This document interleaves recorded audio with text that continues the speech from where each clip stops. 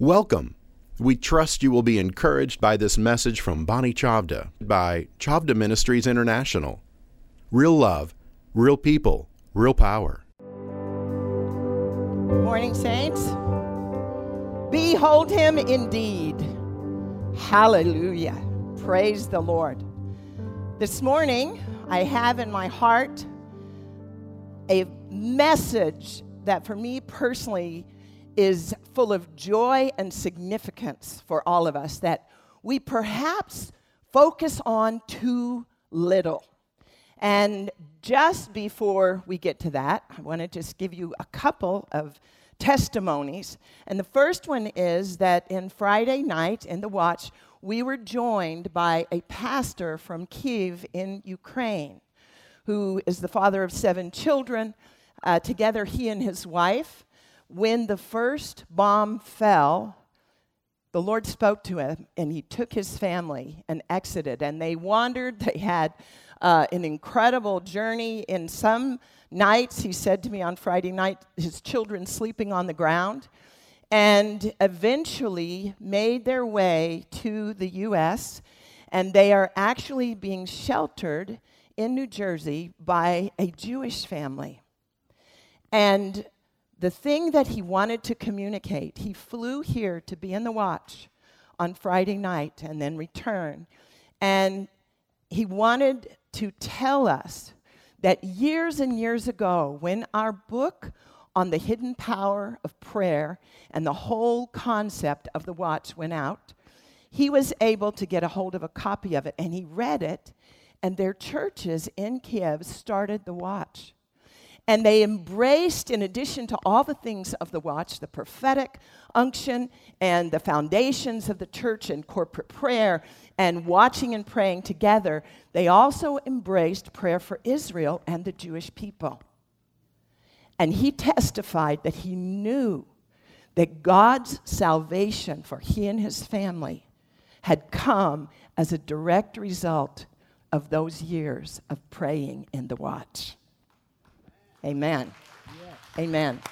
And so we welcome you once again to consider putting the watch as an important piece of your own spiritual journey and training. Hallelujah. And the second thing is, I would like to hear the freshest testimony from what's happening in our schools. Diane, if you would come and tell us, my friend. Rich, if you can give her the microphone. And if you would, just stand right up here and let us know what happened this week. I want to bring Deanna also. Go ahead. Okay. Well, good morning. Good morning. Good morning. Just wanted to share, oh my gosh, don't even know where to begin because it was so awesome. Thursday night, we had the prayer walk, one more prayer walk before, and I don't even know where to begin. Well, I'm going to try to begin here.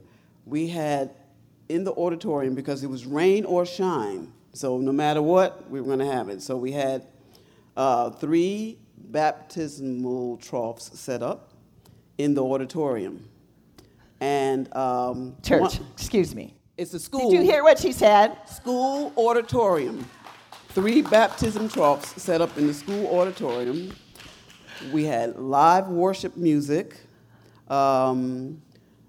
And prior to getting the baptism troughs, one of the ladies who has her ministry, Heart for Monroe, she went to purchase a 3rd trough. Now, she didn't know why, but she went. So she said she was in the store purchasing it, and the store clerk, they were trying to find a price, and the store clerk said to her,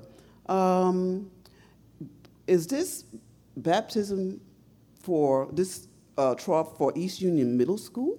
And she says, yes. For the baptism tonight? And she says, yes. So that lady left her job after she got off work, and she came out because she wanted to see for herself what was actually going on. And this was just one of the local stores that she went to, and they had already heard what was happening. And so we, of course, had the students in the gym, those that wanted to attend, because we sent out a letter for those that just wanted to attend to see the baptism. They didn't have to participate. They just can watch. But the Lord,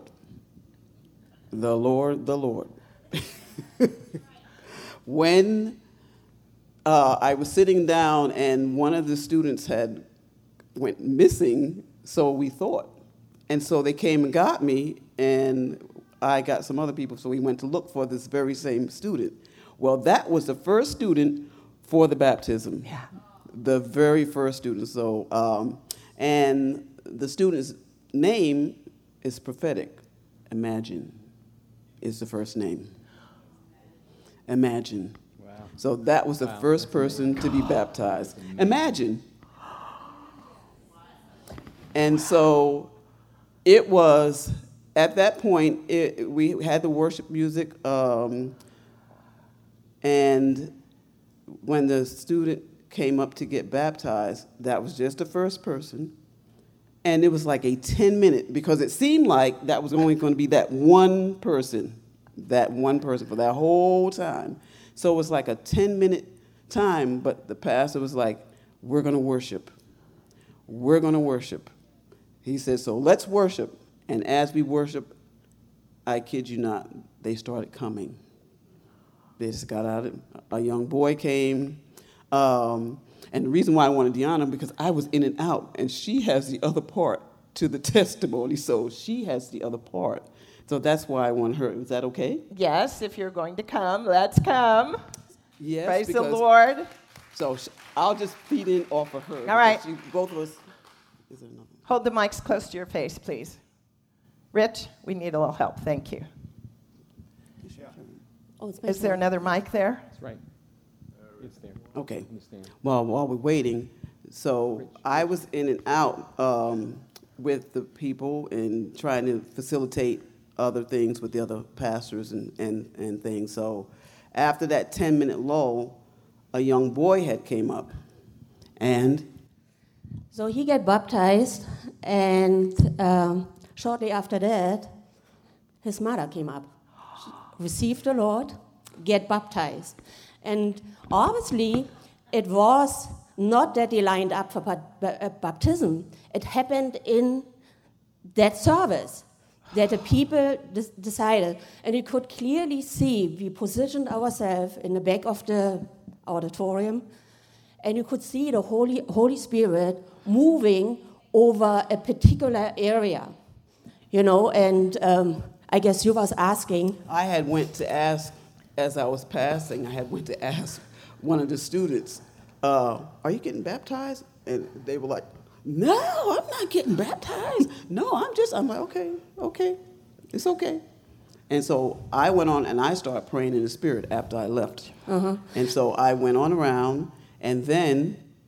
So finally, I guess all of us three, we prayed, and we could see it. You could literally see that the Lord stirred up their hearts. It was kind of like, and then finally, one get up, and 5 others or 4 others followed. And it was like a wind, rushed towards us, and we could all feel it. And from there on, it was on and on and on. So it was a very unique atmosphere. And you want to? Yes, it was a unique atmosphere. And the worship music was, the way it was played, the way they worshiped, it was like pulling, like an invitation, just pulling. And like I said, Virgie and James, I would really like all of us, because it's all part of it. Is that okay? Virgie and James. There they are. All right, come on. We're going to get the whole story. This is like Paul Harvey, the rest of the story. There's much more to it. Oh, it's much more. So anyway, so the music was like, Deborah too. The music was pulling. And as the students began to come up, the 5 that came after I left, one of the elders' wife came over, and I saw that she had 2 of the ones, the very one that told me, I'm not getting baptized. the Lord had her attention through her. So they were engaged. And she said as she was talking to the two, the three leaned in. That's how it became 5. Wow. Come on, come on, come on. Well, Deanna and Deborah and I were sitting in the back, and it was just so precious and so powerful. And we were just praying. We were just praying because Pastor Dave had said to us earlier, he said, I just need you all to pray. I just need you all to pray. And the first young lady who was baptized, her name is Imagine. Wow. I just felt like that was so appropriate for the Lord. Imagine this. Imagine this happening in a school. What?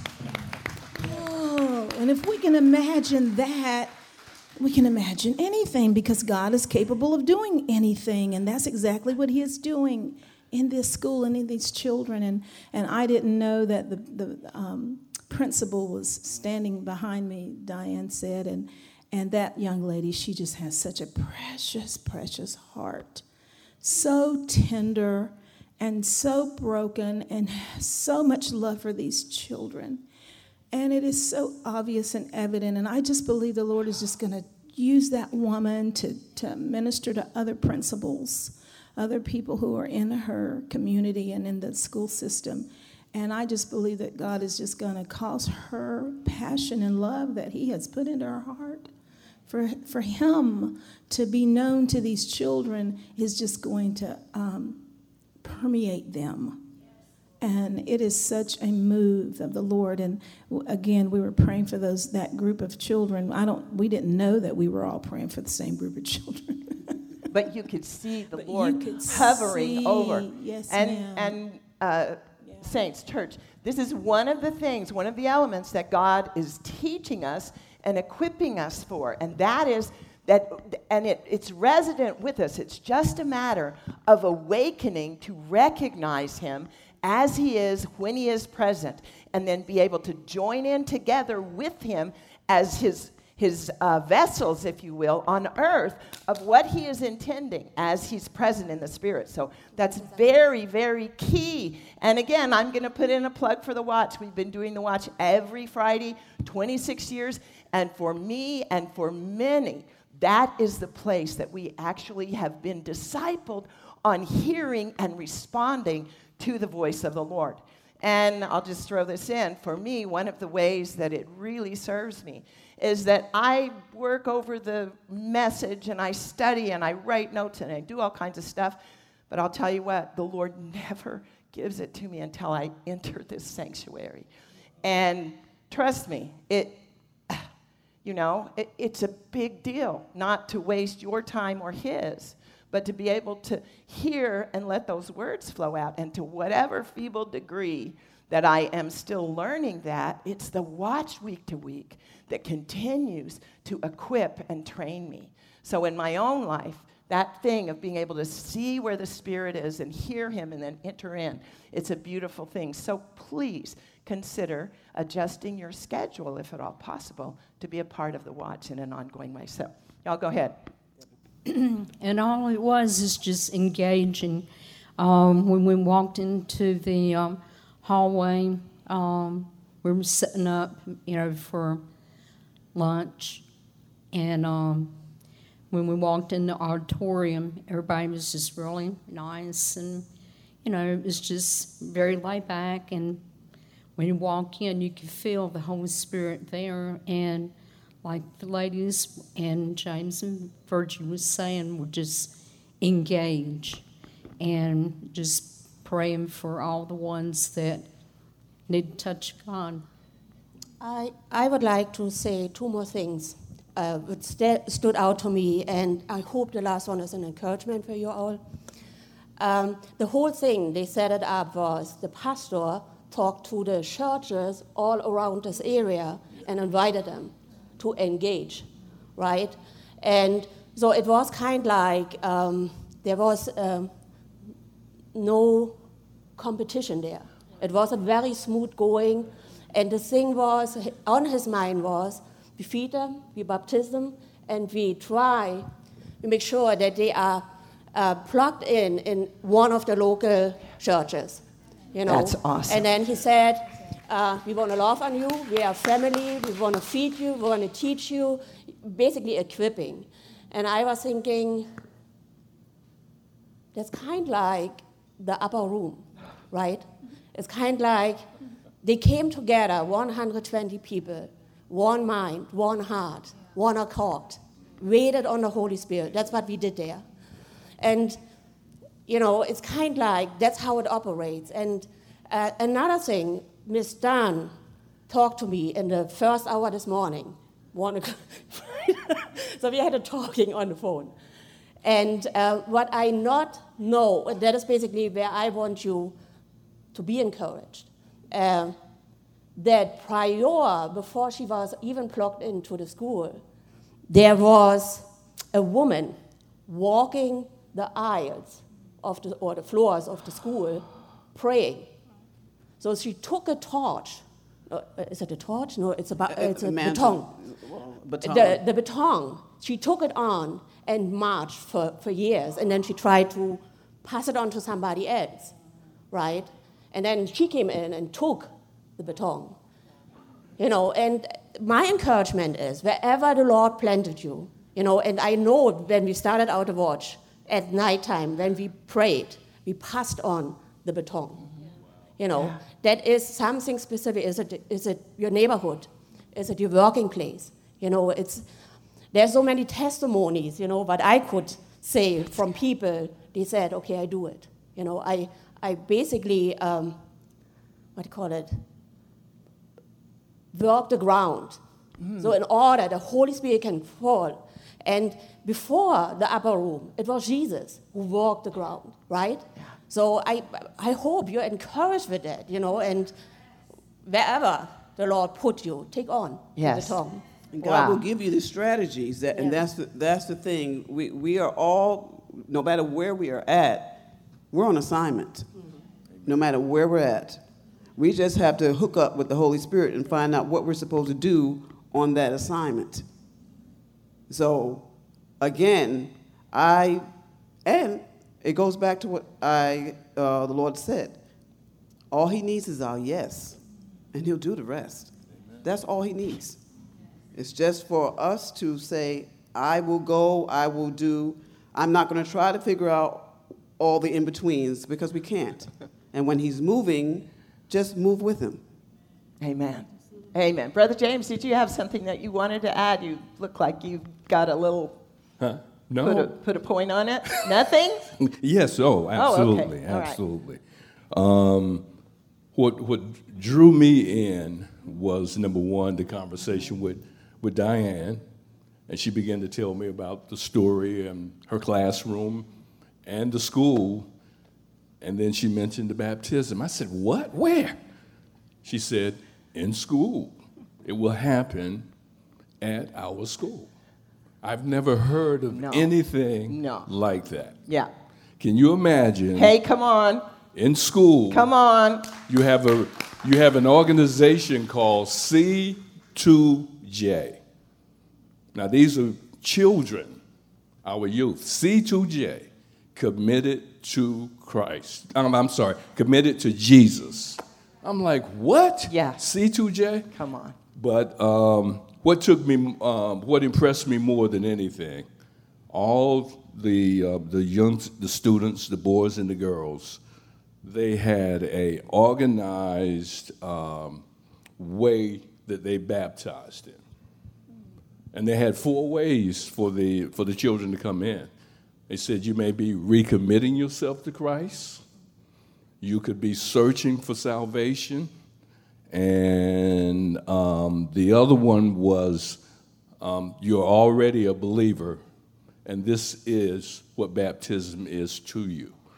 So they took them through each one of the students before they were baptized.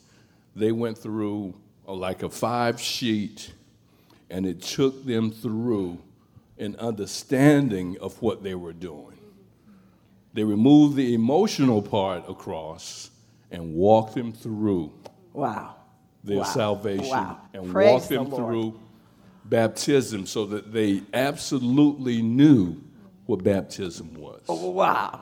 Imagine that. Say, imagine that. And the last Thank you. thing, this shirt that I'm wearing, this is what each student was given Upon baptism. upon them entering into And the if you water can to be see baptized. it, it's got the waters there. Do you see that in blue in the middle? It's the waters of baptism. It says raised Praise to the Lord. life. Thank you, Jesus. Amen. Pastor Bonnie, I just wanted to say that a couple of Sundays ago, I told Diane, I said, you're a dot connector. And there's all these dots that are waiting to be connected. And so Amen. Amen. Amen. We're so proud of you guys. Thank you. Yeah. Thank you. Thank you more, Lord. Make it so. Say engage.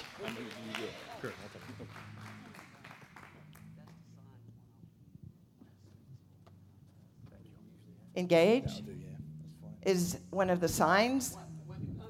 When you come in, apparently the school has engaged as their theme right now. So praise the Lord. Come on.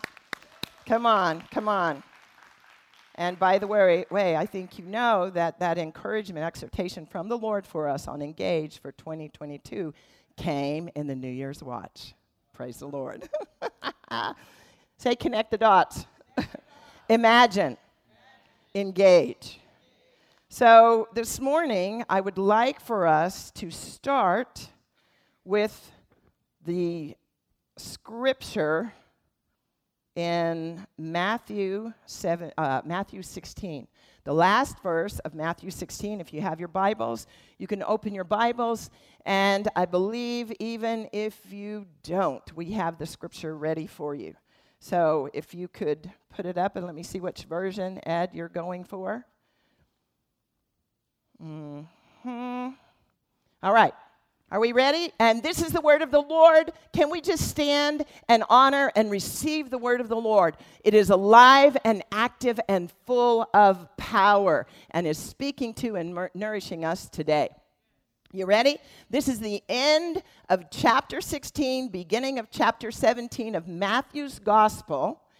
And remember that initially or originally there were no chapter verse separations, as though they were these weeks, months, and grand times that separated, the ongoing narrative of Scripture. So here we go. Ready? Assuredly, I say to you, let's say it together, there are some standing here who shall not taste death till they see the Son of Man coming in his kingdom. Now, after 6 days, Jesus took Peter, James, and John, his brother, led them up on a high mountain by themselves. And he was transfigured before them. His face shone like the sun, and his clothes became as white as the light. And behold, say behold. Behold. Moses and Elijah appeared, say appeared. To them, talking, say talking with him. Then Peter answered and said to Jesus, Lord, it is good for us to be here. If you wish, let us make here 3 tabernacles, one for you, one for Moses, one for Elijah. And while he was still speaking, behold, a bright cloud overshadowed them, and suddenly a voice came out of the cloud saying, This is my beloved Son, in whom I am well pleased. Hear him. And when the disciples heard it, they fell on their faces and were greatly afraid. But Jesus came and touched them. Say, Jesus came and touched them. Say, touch them. Look at your neighbor and say, touch them. Ask your neighbor, has he touched you? Let him touch you today. He touched them and said, arise. Say, arise. Look at your neighbor and say, get up. Do not be afraid. Come on, do not be afraid. Minister that to your neighbor. Just prophesy over them. Say, do not be afraid. Hallelujah. And when they had lifted up their eyes, they saw no one. Say, no one. but Jesus only. Say Jesus only. Hallelujah. Amen. You may be seated. Praise the Lord. So, of course, we know that this is the record of the Transfiguration. That moment on the mountain when those three got a personal, material, they were not ghosts.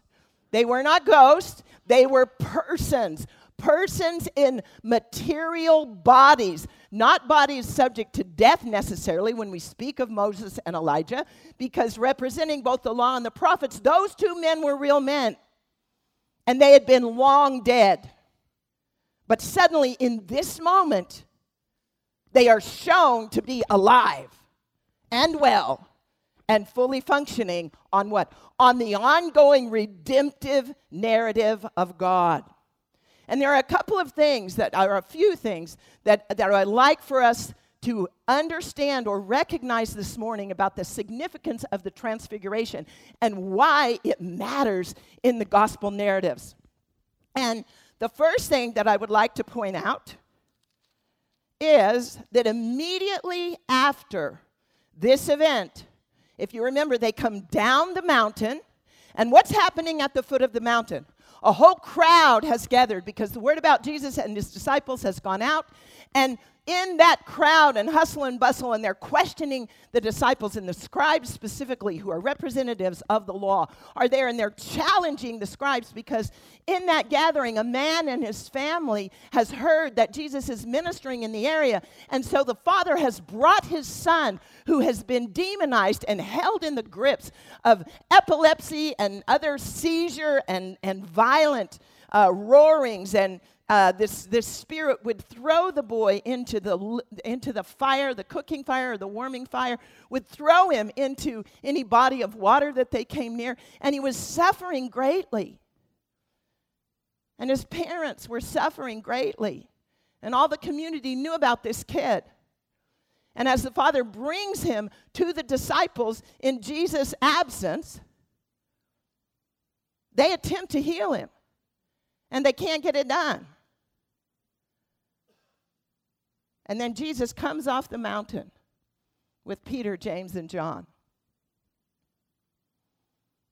And the first thing that I would like to say to you is that if you have a revelation, that is the gift of faith in your heart concerning Christ as the Son of God and the Savior of the world, you have already gone to the mountain and have been given this unique divine gift, which is worth all of your life, all of our lives, and is worth defending at all costs.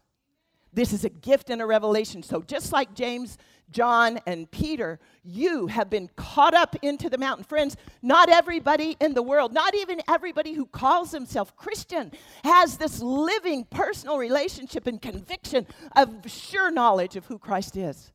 So cherish that gift and don't just keep it in. So they come down off the mountain, and God is calling us into our lives, our families, our communities, our churches, our cities, to engage people, to engage the culture. They come down off the mountain, and immediately Jesus sees the tormented boy. The scribes are saying, yeah, well, we brought him to your disciples. They couldn't do a thing. What do you say about that? And Jesus says, this kind goes not out but by prayer. All of the Gospels record that. A couple of them say, and fasting. And a possible discrepancy in that is that if we contemplate the whole story of Jesus, we know that he would often go into the mountain to pray and fast. And it is quite possible that one of the reasons, even that the disciples fell asleep when they were there on the mountain and woke up as they heard the men talking, was because, first of all, if you've ever been to Mount Hermon, it's in the location of the headwaters of the Jordan, and it is a high mountain. And this would have been an arduous climb. which we get the inference of that as we read the gospel stories. And it's possible that this was the first time that Jesus took with him those 3 men who would be commissioned to be heads of the church as it began to spring up in various places. And it's quite possible that together with him, they were fasting. And so perhaps the reason that in one of the Gospels our Bible says by prayer and fasting is because the reporters of the day had heard the whole story, and they knew that the event of the deliverance of this little boy was directly in the glory transmission of that time on the mountain in prayer and fasting. Praise the Lord. Are you with me? So that's there's so much to talk about, but one of the first things, like I said, is to look at where this event falls in the whole narrative. And if you remember the last verse that we read of Matthew 16, Jesus, this is on a different mountain. This is on Mount Tabor, a smaller mountain. Hermon is 9,000 feet high. Tabor is a little under 2,000 feet high. And the Bible says specifically they went into the high mountain. So 2 mountains, I suggest to you. In Tabor, there are now 3 basilicas, which were built traditionally, believing that this would have been the place. And Peter said, can we build these 3 tabernacles? And Jesus said, no, don't build them. And I personally believe, though they went ahead and built them hundreds and hundreds of years ago, they built them in the wrong place, just like Peter would have done. Anyway, Mount Tabor. But the significance of the connection is this. It was on Tabor. It was in the place that was known as the gates of hell, that Jesus confronted Peter and said, I know a lot of people think a lot of things about me. They may think that I'm a philosopher. They may think I'm a teacher. They may think that my principles are good for the whole world. But Peter, who do you know that I am? Who do you say that I am? And at that moment, Peter said, all that other stuff and everybody else's opinions aside, I know this. You are the Son of God. You are the Savior. You are the Messiah we have been looking for. And Peter's own personal identity was transformed in that moment of recognizing Jesus' identity. Say, behold him. And we know that Scripture says we are beholding him as in a mirror and being changed by the power of the Spirit as we behold him as he is. In every season of our lives, he is continually opening and quickening and literally making a mirror image of himself in us. And when we see the diversity of the body of Christ, we see the magnificent glory of God in all of his diversity and unity. Say, behold him. So the last verse, or the very transition into the Transfiguration, comes as in the immediate aftermath of this significant event on Mount Tabor, where Jesus makes this proclamation: I am the rock. I will build my church on this rock. And the gates of hell, all the demonic principalities and powers, every corrupt and perverse system and person and spiritual and earthly will ultimately fail because I have come. So this was a direct announcement concerning kingdom power, right? You got it? Are you there, church? Okay, so it's in that setting where Jesus then says to the people around, truly, I say to you, there are some of those who are standing here. Who was there? Peter, James, and John were there. Who will not taste death until they see the Son of Man coming in his kingdom, coming in power. That is a direct reference to Daniel chapter 7. So if we look at Daniel chapter 7, in verse 11, Daniel says, I kept looking. Say, keep looking. because of the sound of the boastful words which the horn was speaking. We are hearing some very boastful, secular, cultural, anti-Christ, anti-God words right now. This is an old story that we're living through. However, we have the answer. I kept looking. Say, keep looking. Where are we looking? We're looking at Christ. We're gazing on him as he is. And there are places where you will find him in your prayer life, in the events of your life day to day, in your church gatherings, in your friends, your Christian friends. Praise the Lord. I kept looking until the beast was slain. Hallelujah. Come on. And its body destroyed and given to the burning fire. As for the rest of the beasts, their dominion was taken away. But an extension of life was granted to them for an appointed period of time. Guess what? We are still dealing with these wild beasts. Human governments that are without the lordship and revelation wisdom of God and his Christ. He says, I kept looking. Say, I kept looking.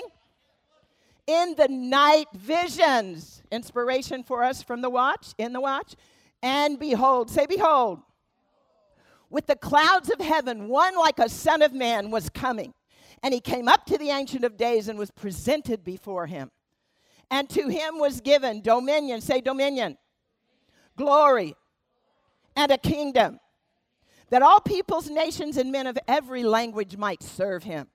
And his dominion is an everlasting dominion which shall not pass away. And his kingdom is one which will not be destroyed. And I suggest to you, as Jesus quotes this scripture in this event, he is testifying to what Peter, John, and James are about to see on the mountain. A revelation that the man clothed in human flesh is also the Son of Heaven, the King of glory. And they will see it with their eyes for the first time as they go up the mountain and are there with him in prayer. Praise the Lord. Can you say praise the Lord?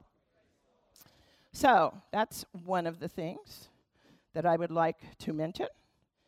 And the fact that he comes down and delivers the boy. So in a nutshell, there's been a lot of, but they died and this and that and something else. They did not die before they saw the reality in the earth, in their life, of who the Son of Man is and would be present with the saints.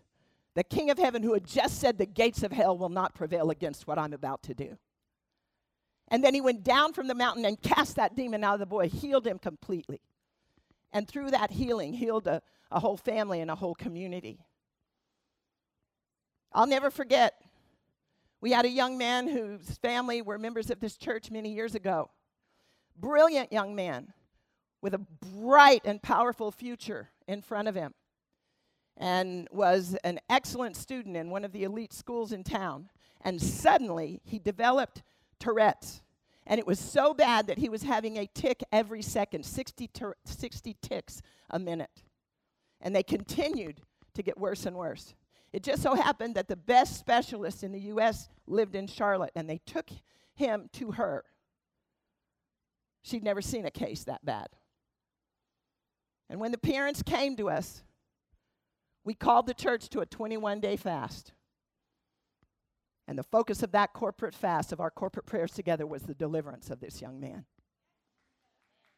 And saints, at the end of the 21 days, the boy was completely delivered. He is a successful married family man today. Hello. This kind goes not out, but by prayer and corporate prayer and corporate fasting. I'll just throw that in. Praise the Lord. Come on. So, that's important about the Transfiguration and the revelation that they suddenly see Jesus on the mountain as not just the mortal man, their teacher, their rabbi, the one who is telling them what the scripture has said, and now I'm going to fulfill it. No, they actually see. And excitingly, as they wake up from their sleep, they wake up literally because suddenly there are others on the mountain with them. And they're having an audible conversation in their presence. This is not a vision. And they wake up and they see Moses and Elijah. And immediately, Peter's first reaction is to invent a new religion that has 3 gods. And the Father says, hold on, Peter, cloud. And when the cloud moves, they see no one but Jesus only. Say, no one but Jesus only. The Lord and King, the rock, the foundation, the head of the church. No one but Jesus only. Praise the Lord. And beautifully in the narrative of God, of course, he's testifying in advance. This is point 3 or 20, whichever one I'm on. But he is testifying in advance to the resurrection. That's what was happening on the mountain. Testifying of his kingdom power over all kingdoms. Revealing himself as both Son of Man, Son of God, in truth, in material form in front of their eyes. Before he was crucified, died, and buried in the flesh, showing he was both then, and by that, testifying in advance to the appearance of him in the resurrection, where he went about to over 500 people and was in the earth for numbers of days. And in the epistles, the apostles write, the writers of our New Testament epistles write that there were some who saw Jesus in the resurrection before he ascended, and they saw him and were with him. This is history. As Peter says, we're not, in 2 Peter 1:16, I believe it is, he says, we're not making up cunning fables. You know, we saw him. We all saw him together in the resurrection. But Peter makes reference there to the Transfiguration, saying he was God then, and he is God now, and he has conquered death and hell. Amen? Come on. This is the gift that you have from the Father. You have this revelation of who Christ is. And that's why this story of the Transfiguration, you should go and reread it frequently and recognize you have been called up into the mountain with him to see Christ as he is, to come down from the mountain into our communities, families, culture, churches, and engage with him and through him. Amen? So, I think that I have so much I wanted to tell you. We are being transformed as we behold him as he is, commissioned with kingdom power, which we must strive to defend. Strive to walk in, strive to defend. Praise the Lord.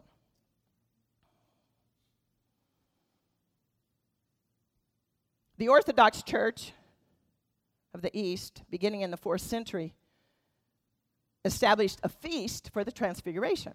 And this was one of the reasons the icons and the liturgies and the traditions, which have mostly been cast out, and certainly by Protestant Christendom, but they were all things, including, controversial as this may be to your mind, including praying the rosary was literally meant to call Christians into a meditative prayer of beholding Jesus as he is and keep that in their lives day to day. That was the origin of praying the rosary, by the way.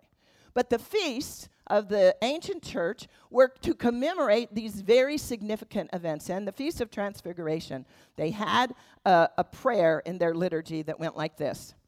O God, who on the holy mount revealed to chosen witnesses your well-beloved Son, wonderfully transfigured in raiment white and glistening, mercifully grant that we, being delivered from the disquiet and darkness of this world, may by faith behold the King in his beauty, who is with you, O our Father, and you, O Holy Spirit, who lives and reigns one God forever and ever.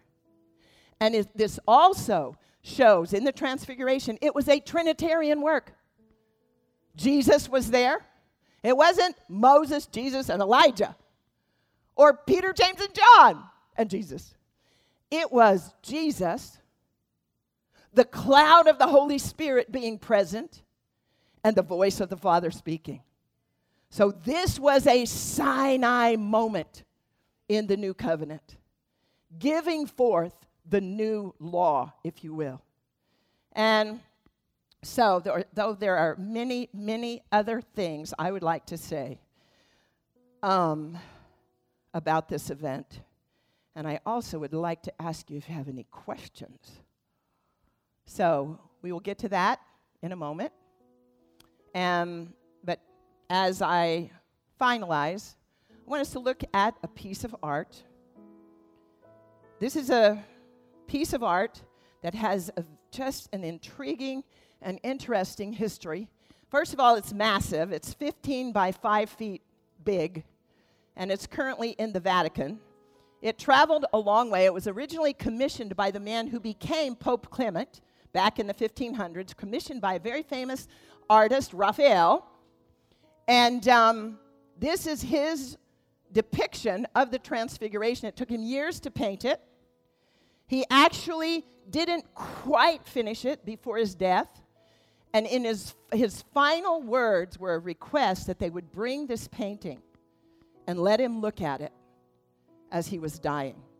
And I believe certainly not to see his works unfinished, but to assure himself that this one that he had studied so long through those years of creating this work of art was the one that he was going to be embraced by. The Lord Jesus Christ, the Lord of heaven. And it's beautiful because he shows a clear contrast between the two realms, heaven and light, if you will. That's Jesus, Moses with the tablets, Elijah over on the other side as the prophet up there, and they are all bathed in light above. So it's showing the heavenly realm. But then we see the earthly realm. Below is the scene immediately in our Bibles where the Father brings his demonized son, the little boy with a naked upper body in a blue tunic on his lower body is the little boy. You can see his eyes are rolled back. He's obviously suffering greatly, but the glance of his eyes is upward at Jesus. And the people who are involved in this melee down below the mountain, if you look at it, there are some of them who are focused on the family and the boy, but there are some of them who are basically, with their gesturing, saying, look to Jesus, the one who said, you won't taste death till you see my kingdom coming in power. And they were going to experience, as they saw it in power on the mountain, they were going to experience in real life events of that family right on earth. Praise the Lord.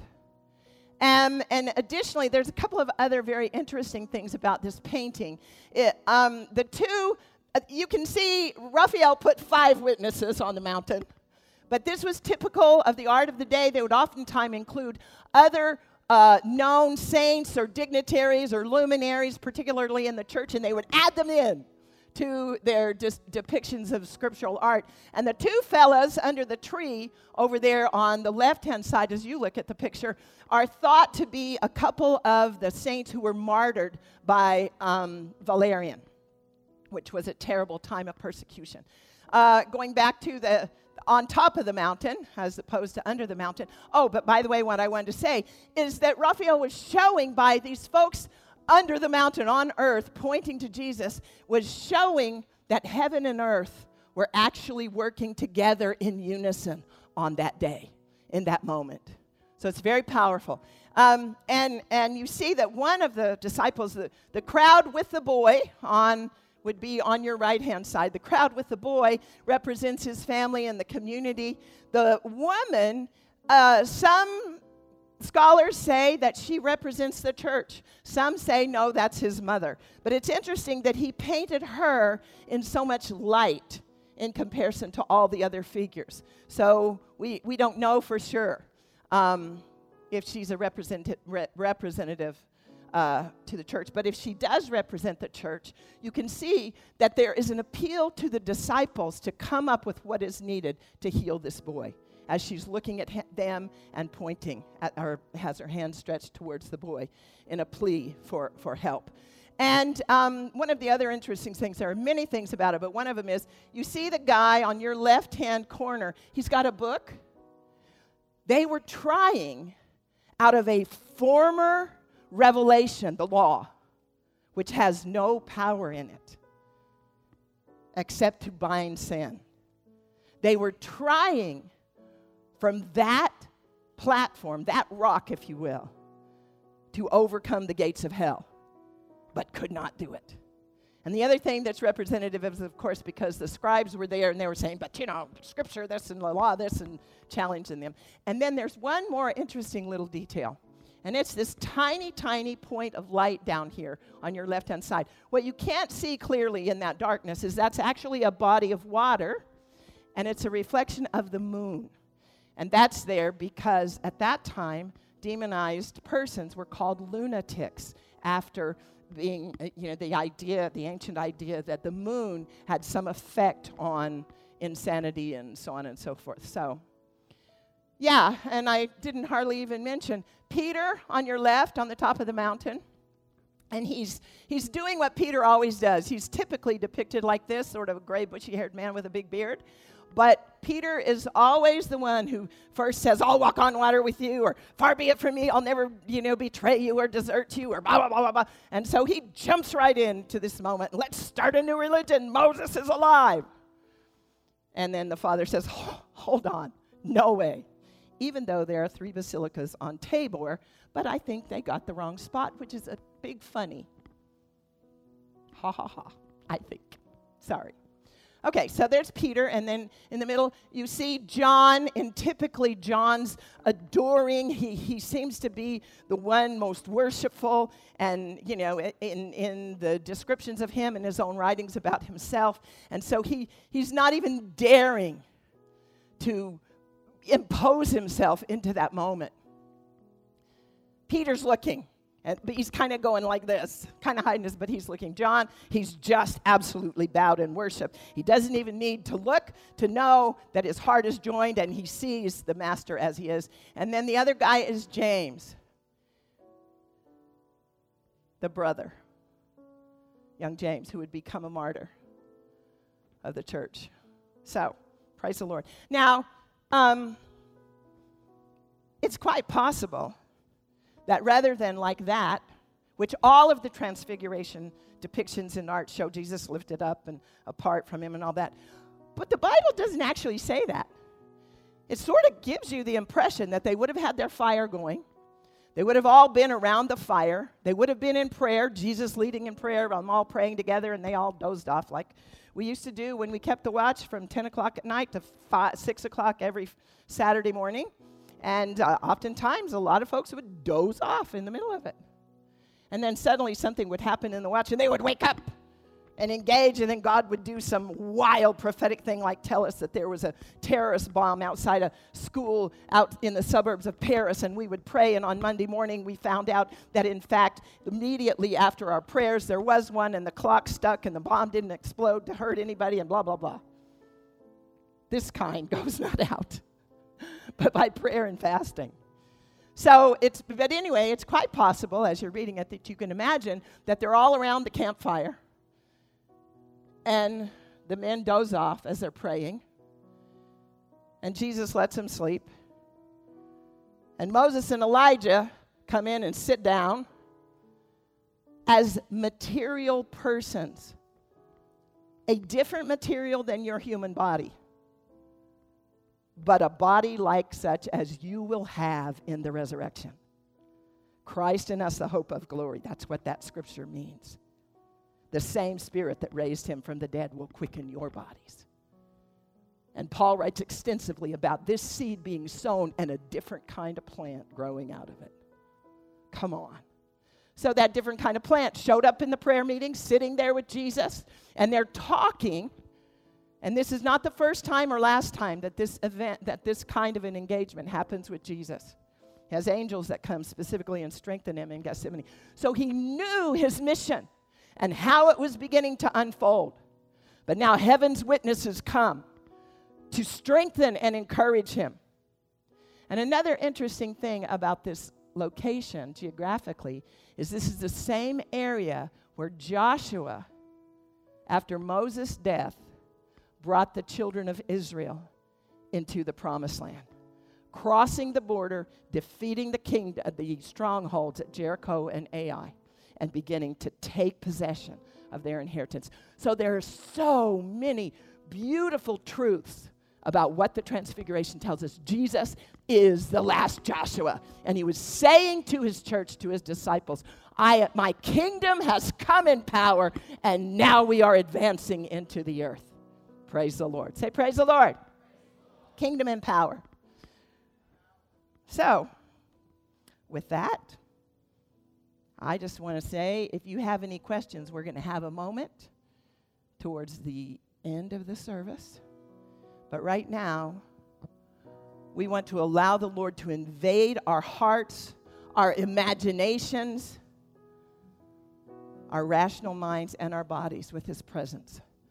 So stand together, let's worship and behold him as he is. Turn your eyes upon Jesus. Look full in his wonderful face, and the things of earth will grow strangely dim in the light of his glory and grace. Oh, we sing, turn your eyes upon Jesus. Look full in his wonderful face, and the things of earth will grow strangely dim in the light of his glory and grace. Oh, we turn our eyes, turn your eyes upon Jesus. Look full in his wonderful face, and the things of earth will grow strangely dim in the light of his glory and grace. O God, who on the holy mount revealed to chosen witnesses your well-beloved Son, wonderfully transfigured in raiment white and glistening, mercifully grant that we, being delivered from the disquiet and darkness of this world, may by faith behold the King in his beauty, who with you, O Father, and you, O Holy Spirit, lives and reigns, one God, forever and ever. And all the people said, amen. So we would like to give a couple of moments now to engage in this message, this event, and its significance in our lives. So if you have a further question about anything you have read or thought about the Transfiguration, or anything that I have said, I want you to be thinking about that. And as you're thinking about that, because we have microphones, I think that we have a little, Mary, do we have something, a little report from Children's Church today? Or is that going to be next week? Next week, okay. One of the things that we also, you've noticed, we're changing up our format a bit. So you need to come to church because it's exciting. And one of the things that we are going to additionally do in this kind of format, and this is intended to be ongoing, is that we are also going to engage our children and let them let us know how their journey is going and what's happening there. So that just like heaven and earth coming together, moms and dads and seniors and elders and all that, and our kiddos, we're going to come together in a more cohesive and beautiful way. So here we go. Armand, do you have a question, a comment? Sure. You may be seated. I think I can still do this and not make too many mistakes. I find it interesting that you would speak to us today about the Transfiguration in our climate in the United States of America with the Transformers. Because what? And you even said it, you alluded to it in 1 John 3:2.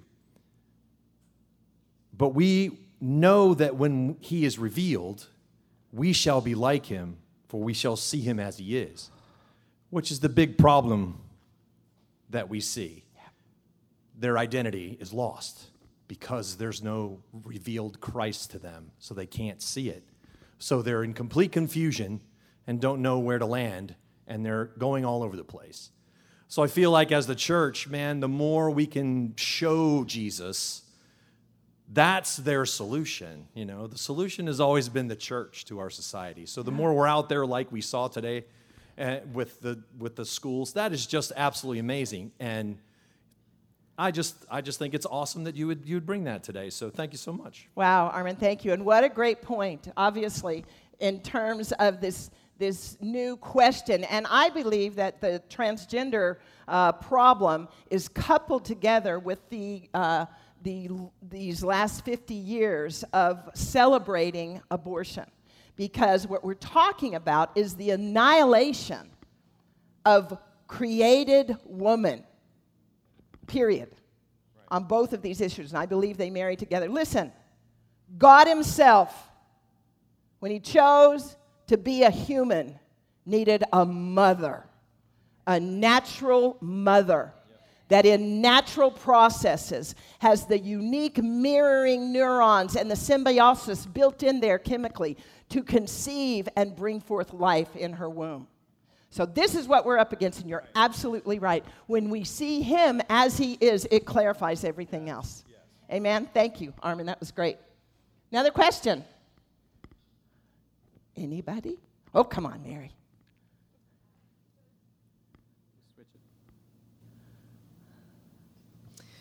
So it's been brought up in my hearing and thinking, the idea of how Sunday school was begun was to teach the children how to read, because during the Industrial Revolution, they had to go in and work, and so they couldn't go to school any longer. So Sunday school was created as a way to teach them to read, and they used Scripture to do that.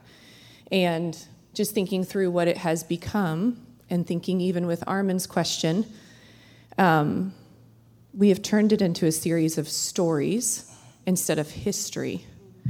And so over the last year, you have brought in more of a classical approach to teaching us Scripture, and that you have interwoven it more with historical context and showing how art reflected the Lord more than how art reflects now. And so just thinking through, do you think more of a classical approach interweaving history and Scripture as history and art and even science, because we've separated as the church and made science its own God instead of from God? And back to Armin's question, you know, if people have a true historical understanding of God in Genesis 1:1, in the beginning, God created. You know, if our theology doesn't understand that, then the rest is skewed. Do you think that would perhaps solve a lot of problems even within the Protestant church? Absolutely. I mean, it's plain as day, and I think that what you're speaking of is what the Bible in advance has spoken to of, even Daniel and the beasts that were rising to become the formers and conformers of men's minds and governmental systems and societal ways, so on and so forth. But our New Testament epistles absolutely, including Jesus, excuse me, including Jesus, be careful that you're not deceived. Because as we approach the end of the age and the appearing of the Lord, many deceivers will enter into cultural influence. Don't be deceived. And so where do we stay undeceived is by seeing Christ as he is and recognizing in the beginning the Word was God and with God, and he created them male and female in the beginning. So there are simple things that illuminate once again the precious value to be contended for is the revelation that you possess of Christ as he truly is, the Son of God, the Lord of glory, whose kingdom and dominion and glory shall not pass away, and to whom all other dominions will bow and fail. Praise the Lord. So, gosh, Mary, there are so many things. On the cultural thing and historically, it's quite possible if you look at seasons in the world, say, for instance, the French Revolution, and there's so much reflective of what's happening in America right now that spiritually and culturally, in a way, even linguistically, and certainly in terms of the rebellion to throw off absolutely every tradition, a cultural, foundation that we've been built on. Here's the thing about the new radicals in every age. They try to destroy the very foundation that has given them the liberty and knowledge to stand on. And so in a way, each new revolution kills itself. There is one in history that is indeed unique in the nations, and that is the American Revolution, which has in all of its historical writings and in the lives of the persons involved from start to finish a connection specifically to Genesis 1, in the beginning, God created male and female. So, powerful, yes, and amen to all of that. And we do need, if we do not know history, and we are in a period right now that's very much like the French Revolution. Very much like the French Revolution. And it's a very dangerous thing, and I'm going to tell you, the end of it is fatal.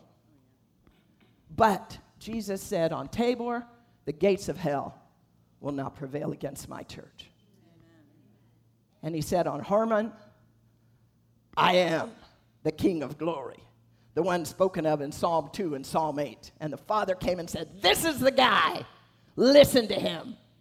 And they came down and demonstrated the kingdom and power and glory on that very day. So, praise the Lord. And Mary, we're so thankful that you heard years ago the prophetic word of the Lord. And out of your own mother's concern for your own children and their educational, mental, emotional, and moral development, you gave yourself to the particular form, the classical curriculum, classical education, that you are a leader in this community now. And many lives you have transformed. And I will tell you, those people, those kids, boys and girls, male and female, will be the next generation's leaders. They will be the culture influencers. Praise the Lord. And one of the silver linings of COVID is that parents everywhere have suddenly realized what they're actually being taught and influenced by humanists, secularists, transgender, peoples with perversion, darkened minds because they have no light of Christ. And parents are recovering their children and their children's education, and one of the forms they're turning to is the classical one that you are engaged in and are speaking to us about. So it is important. Obviously, there are other things that we can say. Science. Someone said, if science says all the world, all truth is material, then you should ask the question, show me a 2. No, you can show me a symbol. You can show me how a 2 works. You cannot point materially. Is it true? Is it 2 true? Does a true exist? No one has ever seen a 2. They've seen a symbol of a 2. Do you see what I'm saying? Right? So even science itself, it doesn't have all the answers, and God forbid. Now, We are entering a period like, go and reread Mary Shelley's Frankenstein. We're entering into a period with AI and all of the nanobiology dynamics and all of this, of the possibility of creating, and what's the famous thing where Frankenstein, the monster cries out to the one that has created him, and he says, "You have made me a man out of clay and given me no soul," or something. But he really, you'll have to go look that up and bring that next week if we talk about this again. But the monster in Mary Shelley's Frankenstein actually makes a prophetic declaration about the possible end of AI and all of this quote-unquote scientific manipulation of creating human beings. We'll get monsters.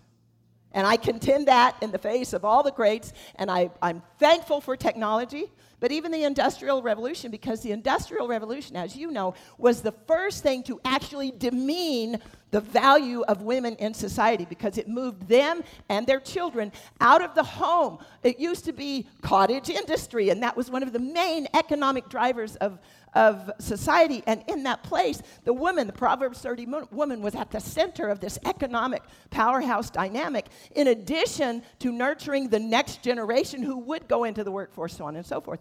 And the Industrial Revolution, the advance of technology, did absolutely wonderful things. But two of the negatives is that it completely demeaned and in some cases took the woman out of that place in the home as a valuable piece of building present and future society.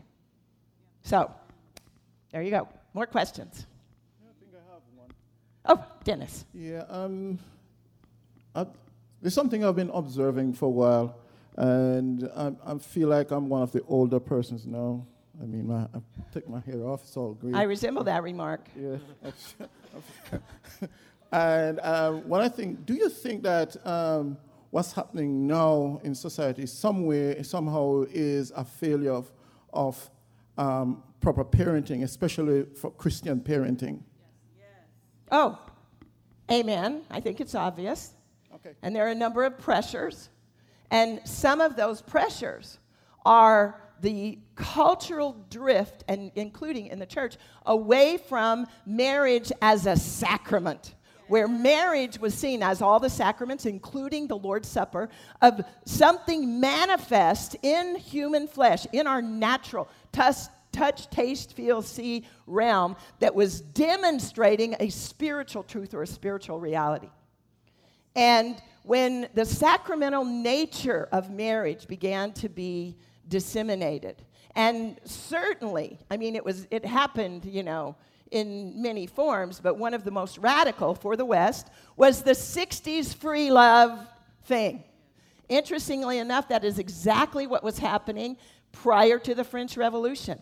That was the thing that ushered in this whole quote-unquote Enlightenment, age of reason, that ended up being fatal to a lot of people and to what were previously, potentially, republic-free societies eventually. I got so excited I threw myself out. But when marriage ceased to be a sacrament, sacred, and demonstrated and supported uniquely, not just in the church, but in society. And the 60s free love movement in America was the major earthquake that created a cultural fault line. And by the way, a lot of those 60s radicals are the old white-headed people on the left that are ruling our nation now in the bureaucracies and in the elected offices. And we need to have a threshing floor sweep. Because they don't have the revelation of the light of Christ, nor hold sanctity for him as the one who said, every other kingdom and dominion and power and all the beasts are going to fail. Right. Amen. Ed? Yeah, I'd just like to make a comment because a lot of things that what you have been saying today, we've been talking about, the Lord's been speaking to me about recently. And in the watch, we talked about distractions of the time that we're in. And one of the things the Lord spoke to me, he said, I'm speaking to you, and I feel like that was a corporate word, not just me, but I'm speaking to you the same word that I was speaking to Adam and Eve in the garden, and that is not to eat of the fruit of the knowledge of good and evil. And so one of the things the Lord showed me, he says, when your source is of life is knowledge, you expect God to be on your side. When your source is relationship, then there are no sides, only God. Why don't you quote that to us again? And you wrote that, right? Yeah. Okay. When your source of life is knowledge, you expect God to be on your side. When your source is relationship, then there are no sides, only God. Wow. And I feel like that's where we get distracted, is we get caught up Yeah. in what's good and evil and light and darkness and all that. And even in the Transfiguration, it was the light. And then on the mount, beneath the mountain, they were using the old knowledge that they had, and Jesus came and changed all that. Yeah. So it's all about relationship. That's powerful. Thank you, Ed. Beautiful. Beautiful. Yeah. Beautiful.